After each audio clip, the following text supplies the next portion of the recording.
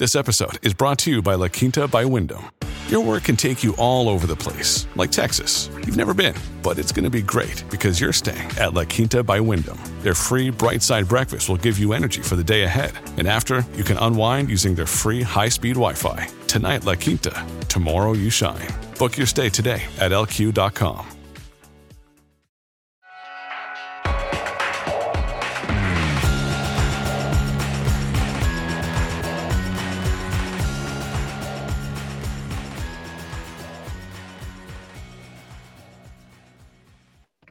Morning, everybody. Happy back into trousers day because the sun's gone in. And welcome to the news agenda with me, Fleet Street Fox. And today I'm joined by the Mirror's political correspondent, Aletha Adu. Good morning, Aletha. Morning, Susie. Now, this is the People's Pay-Per-Views. To get into the comments, ask us your questions. We'll do our best to answer them for you. Those of you listening later on podcast will just have to tell your boss you're spending the next 3 weeks in Chequers instead. So what have we got today? Well, the Mirror has splashed on a plea from boxer Tyson Fury on knife crime after his cousin was stabbed to death in Manchester. Now, the boxer says things are getting too violent. You know you're in real trouble. But inside, on page 2, is a story that might have a massive impact on all our Christmases and also might not, which is an 8-day strike that's just started at Felixstowe Port in Essex. Almost 2,000 crane drivers, machine operators and stevedores have walked out after balloting for strike action when they got a 7% pay offer, which their union Unite says is, of course, well below inflation, so it amounts to a pay cut. Now, Aletha, people who work at the ports don't get quite as much attention as train drivers. Sometimes not everyone knows what they do, but this could lead to some real shortages in the long term, is the fear that's on page 2 there. Yes, it's a fear. I mean, I've heard from a number of government sources essentially saying, well, trying to play down the fears of shortages. They're saying things will be on hand. The fact that it's only an 8-day strike, they're claiming that these ports schedule their shipments, weeks in advance. So as long as it doesn't go beyond 8 days, then things should be largely fine. What's been quite interesting is hearing from the port spokesman. Naturally, he is criticising Unite, who's leading the strikes, claiming to use these workers as pawns in their larger game of strike action. I found that quite interesting, hearing somebody claim that strikes could be used as, games. It's essentially, claiming that workers take joy in going out on strike and losing pay, which is something that a lot of workers don't take lightly at all. I've been hearing that some of these workers might be getting as little as £300 a week, because of these strikes. And that's all because they just want to be paid fairly, Susie. As we know, inflation is going to be skyrocketing in the next few months. And I think it says a lot that the parent companies consider this a game, whereas the workers on the ground consider it food on the table. Exactly. So that's literally the problem, isn't it? It all boils down to. Yeah, and they have the audacity to come out on these media rounds and say such things as though it's a normal thing to say. But yes, I mean, we also must note that, these Felixstowe port workers are not people that go out on strike very often. I believe the last time they went on strikes was about 30 years ago. So again, adding to the idea that it's not something that they've taken lightly, it's not something that they do often. They are really trying to fight for pay that matches inflation at the moment. It's important for us to note what the next Prime Minister could do. They come in, obviously Rishi Sunak and Liz Truss are fighting for the keys to number 10. Both of them claim that they will be, taking strong action on these strikes, essentially trying to make it very difficult for unions to go out and strike and, demand better pay. But, we've got a few weeks before the end of that leadership race. We don't have a Prime Minister that's currently working. Apparently, he's still a number 10. He's back from his holiday. He's going to Texas, isn't he? But I mean, in the meantime, and even when the next Prime Minister comes into number 10 on September 5th, there will be some time before things actually take action and things make a difference. So it will be interesting to see whether the port decides to budge in light of these 8-day strikes or not. Yeah, well, it all depends what they feel they can lose in a game, doesn't it? Now, Heather says their solidarity with the strike workers, those taking the strike. get into the comments, ask us your questions. We'll do our best to answer them for you. Hazel, I think it was, her comment was just there that said, you know, there not going to be a problem because they're not going to have any money to spend at Christmas. So the fact that the dock workers at the country's busiest port, which starts, basically, they start stacking up now for Halloween and Black Friday and eventually Christmas, of course. It takes months for the goods to get to your shelves. So all summer and then autumn, there's like a 12-week sort of lead time where they get all this stuff into the shelves and the shops for you. And that's going to be the problem. But as Hazel says there, if no one's got any money, no one needs to go shopping, do they? But of course, empty shelves wouldn't be a good look for the next Prime Minister, whoever benighted fool that might be. Now, the Felixstowe Dock and Railway Company, for it is they, says this is very disappointing. But Unite says that the parent company for the port business paid out £99 million in dividends last year and can easily afford to pay its staff a bit more. Now, Aletha, it's starting to look like this is a bit of a theme. You know, people aren't striking, whether it's, I don't know, barristers or train drivers or anything else, you name it really, but they're not striking just because of the cost of living and inflation, but because the private companies that are involved in all those industries for years have been chiseling the profits out. Don't know quite how it works with barristers because they're all freelancers, but you know what I mean. There's someone at the top, the government in their case, Ministry of Justice, but there's someone at the top who has been chiseling the profits out to shareholders for years. And it's built up a load of this them and us resentment, which I don't remember 20 years ago, for example, 10 years ago even. But in the last sort of 10 years, there's been a bigger sort of separation, I think, of the workers and the management in lots and lots of places. And there's this them and us feeling that's really crept in. So union workers see no reason not to punish the bosses. In fact, they quite like the opportunity to do so. And the bosses are used to not having to really worry about the workers and just treat them as, you know, ants. It's not a big thing. But this cost of living crisis means that people can't afford to live like that anymore. They have to take some kind of action. They can't ignore the disparities in pay. And that's coming up against this clash of attitudes that we seem to have got now. Water companies, everybody, take the profits out. It doesn't matter. It does matter at the other end, doesn't it? And when it matters like this to so many people, the economic impact of this could be enormous. Exactly. And I think it's also interesting to sort of go back a few months, Susie, back to spring, probably around the spring budget time, when the Bank of England Governor Andrew Bailey was telling people not to ask for pay rises. At that time, inflation was around, 7%? Obviously, as we said, you know, the heady days of 7%. I remember that. God, it was such a good day then. We hadn't heard any such warnings of an energy price cap hitting around £6,000, which is what we've heard over the weekend. This is, you know, a position we will all be in this time next year. But I think it's quite interesting because the TUC General Secretary, Frances O'Grady, was making the point this morning that we've got FTSE 100 bosses making 109 times more a year than the average full-time British worker. And we've heard from the likes of Andrew Bailey telling people not to ask for a pay rise. This is 2022 Britain. Like, how are things so strikingly different? Why is there such a large gap between pay? Like, as you mentioned, it doesn't seem right. If we sort of cut their salaries, and I mean, as some people have suggested, if they were to cut salaries, there would be enough money to go around to increase people's pay. But the pay disparity is just too great at the moment. Yeah. Somehow these FTSE 100 bosses, these fat cats, as some people call them, have, you know, seen their pay rises increase dramatically since the COVID pandemic.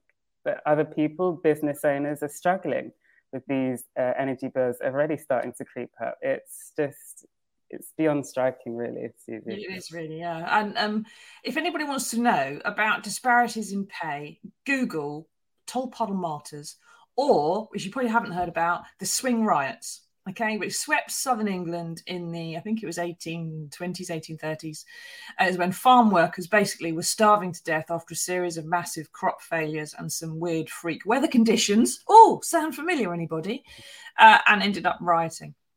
about it, and I think some of my ancestors were probably involved, so that's how I know about it. But the swing riots, everybody, that's the kind of territory that we're going to be in very soon. And speaking of the disparities in pay and striking and what people can and can't do about it, Sheila here says, will the workers' rights and health and safety be threatened when Felixstowe becomes a free port?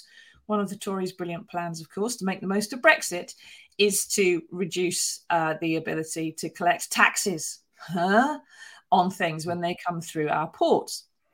And one of the reasons, Aletha, that they're not, perhaps the bosses at Felixstowe do think this is a bit of a game and they're not too bothered about it, is that there's an awful lot of agency workers at Felixstowe already, aren't they? People who don't have any rights and who aren't in a union. Exactly, and they'll obviously jump at the chance to get some work, some consistent work for more than a week. That sounds, right, good for them. Also, at the expense of these workers who have been working there for many, many years, they're at the, they could be losing their jobs because of taking the strike action. And, we go back into the argument as to how difficult it's been for them to grapple with such a decision to go on strike action in the first place. Yeah. Now, June says, morning, June. It's all man-made. The pandemic has been planned for 50 years. The new world order. By 2030, we will own nothing. June, by 2023, most of us aren't going to own very much. We'll be living out of a bin. I'm not sure that we can really argue that anything in the energy crisis is man-made, although Vladimir Putin's got a lot to do with it. I don't think he planned the pandemic. I think you're tying an awful lot of stuff together there in your tiny padded cell. So thanks for taking part, but I don't think you've added much to the national debate. Tina says, how are we going to cope if by April we're looking at 2 months' pay just for energy each month? I'm already struggling. I'm being told I'll have to pay £271. Now, Tina, when you're being told you'll have to pay this, I assume this is because your direct debit's been put up to that much. When your direct debit goes up, that is optional. You do not have to pay it. Do what I did last week and phone them up and say, hang on, my energy is this much per month at the moment. When the price cap goes up, blah, blah, it should go up to this much. Because what's happening is they're putting up the direct debit by more than the price cap. So my direct debit of 70 quid went up to 126. And that was 143% increase, Tina. And you do not have to pay that. So I phoned them up and I said, look, according to my online account, my average monthly usage, including the winter times, is £87. So fine, I'll pay more, but I want to pay £87 direct debit, please. And they went, okay, and had to move it down. They have to if you phone up. Do not take your direct debit letter as gospel. It is not. You can go and alter it. And I hope that's right. And that's what's happening in your case. You do not have to pay more than you are using. They're setting up now for you to try and hit, to have zero at the end of the year or something and to not be in debit in your account. You can figure this out. It can be fine. Now, I do know, apparently in the comments, someone is saying that Mick Lynch is a Freemason on a mission to collapse business. Mick Lynch is the second coming of Jesus, and he's here to save us all. So if people would just listen, maybe with sort of common sense that he's talking about, then maybe we'll all get a bit further. Who knows? Now, unfortunately, Aletha's signal has gone. Oh, she's back again. Hello. I was thinking I was going to have to just burble for a bit. Here we go. Right, so get into the comments. Ask us your questions. We'll do our best to answer them for you. Now, shifting on then, I mean, what they're talking about here is they're talking about Halloween, Black Friday, Christmas, potentially some empty shelves. The Tories will literally have killed Santa, but probably won't happen because of the agency workers. And elsewhere there on page 2, there's some stuff talking about the council tax rebate that Rishi Sunak brought in that 1 million people haven't applied for. If you own a band A to D property, apply for 150 quid off your council tax. Contact the council. They'll give it off you. Is anything coming up, very briefly, Aletha, for Rishi and Liz, in which they're actually going to tell us how they're going to resolve these disputes, provide more help for people? Because you're going to get a lot more strikes, you're going to get a lot of economic impact and a lot of businesses and a lot of industries with people striking if they don't do this. It's going to damage the economy, which is what they worry about more than people, isn't it? So what are they going to do? Yeah, I really wish I could come with some good news and some real insights in response to that question, Susie, but unfortunately What are they going to do? I don't think, they really know. And we've heard from Liz Truss, who is the most likely to win this contest. A number of polls have said that she's got a huge lead ahead of Rishi Sunak. Her answer to most of this is to the energy bills crisis, is to cut taxes. Now, even her rival, Rishi Sunak, who hasn't done the most to help people across the UK, even when he was Chancellor, 6 months ago, even he's saying that her plans are going to put the poorest Brits at risk of real destitution. And he's saying the party will be facing real moral failure, like in going with those tax cuts. Liz is essentially saying that giving people handouts, help, she calls them handouts, is something along the lines of Gordon Brown style economics. So that's her position at the moment, and she's saying she's not going to. Gordon Brown was one of our most successful chancellors in living history. Exactly, and only just, I think it was last week or the week before, he was coming out making a real case for freezing the energy price cap and just really trying to get politicians, even the likes of Keir Starmer, to really start speaking and calling us out and really asking the government to put their hands in their pockets and come up with something. So that's Gordon Brown, even though he hasn't been in power for years. Whose bailouts in the economic crisis cost us less than 10 years of austerity under the Tories. Anyway, moving on to another story. Getting into your comments, everybody. Ask us your questions. Speaking of money, on page 4, there's a story that is taking us right back to the 1970s. Now, the National Grid, which runs the system, is preparing to roll out a scheme whereby those with a smart meter tracking their energy use at home could get money off or even some cash back if you're using your power off-peak times overnight. Now, that might sound just dandy if you have time on your washing machine and fancy getting paid to run it at 2 o'clock in the morning. But in 1978, the energy companies introduced something called Economy 7 because of blackouts and energy crisis that we had in the 70s. And which was, guess what? Economy 7 was a cheaper rate for using off-peak electric overnight. It was perhaps 20% less than your day rate. So lots of people were getting up in the middle of the night to put on their washing machine or whatever. Lots of houses had an Economy 7 meter installed. There was one in this house when I moved in. And guess what, Aletha? In April this year, the Economy 7 rate became completely uneconomic because it actually wasn't cheaper than just having a flat rate all day because the standing charges were different. So finally, 44 years after it's been introduced, my Economy 7 meter is completely without purpose whatsoever because they've made it uneconomic. So they're just bringing back this old system really for smart meters. But they're talking about blackouts and the winter of discontent in the 1970s all over again. But lots of people don't have smart meters because they don't necessarily work quite as well as they should be doing. So is this really a money-saving scheme for our benefit, or is it just a way of getting us all signed up to these things which nobody really wants and don't work very well? Yeah, I think the latter. It's just a way of them to rack up some stats. So come around the next general election, they'll have some figures to show that, oh, yes, we've done X, Y, and Z, and millions of people have signed up.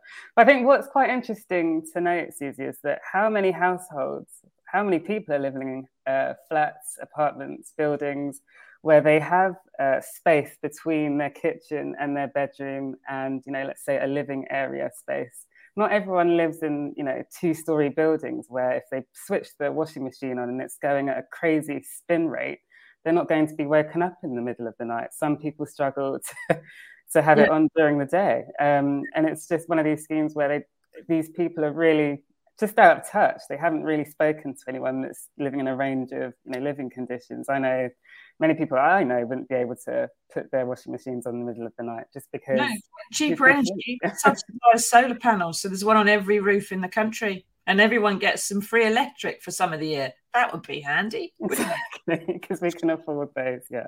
Just throwing it out there, it would create a load of jobs as well. Anyway, what a positive, happy news agenda we're having this morning. Get into the comments, everybody. So let us know what you think. What do you think about the old Economy 7 meters from 1978? Do you think we're going back to the 1970s? Do you think a cheaper rate on smart meters is a good idea, or are they just trying to wangle you a wick, have a smart meter, which the energy companies are trying to do? Let us know. But first off, we have found some good news in the world. there is some. And wait for it. It's a doozy. Here it is.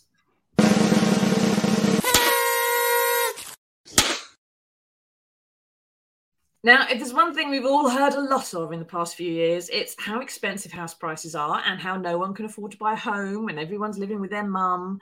Well, there is one upside to looming economic catastrophe. And according to one property firm, it's an average £75,000 cut in house prices by people who are desperate to sell. Sellers are taking 20% off, Aletha, from an average 380,000 to 305,000. So is this proof that if you've got 300 grand, there's always a way to profit from disaster? I mean, this is where I might rain on your parade, Susie, and say I'm not sure if this is entirely good. It's a sign of a recession coming around the corner. I'm trying to find one positive. I know. It's been really hard. You've got a bit of deposit saved up and you're living with your mum. Now's the time to get an offer in. Yes, agreed. No, good agreed time on to that. buy if you Yeah, can. it's a good time. Can't. But just largely for most people, I think that's only going to, hit a dent in what they can afford in terms of trying to get onto the property market. Because even renting at the moment is just pretty crazy at the moment. We're seeing 1-bedroom flats. I saw a story yesterday, I think it was in the Mail on Sunday. It's quite interesting, where there's a 1-bedroom flat in Earls Court, and it's literally just, Susie, it's like half a studio flat size, let's say. They're claiming it's a 1-bed flat. You've got a kitchenette space on top of a bed with a microwave that's on top of the sort of bed frame and just a little wardrobe on the side. And that's let me guess, 2,000 a month. Yeah. It's just like, this is the sort of things that... Who wants to live in Earls Court anyway? It's a lot of feelings. No, don't do it. Now, Tracy Blanchard says, I was paying £51 for my energy. Now I'm paying 223. Do I have to pay that too then? If you are using £123 worth of energy, electric, whatever that bill is for, Tracy, then yes, that's what you need to pay.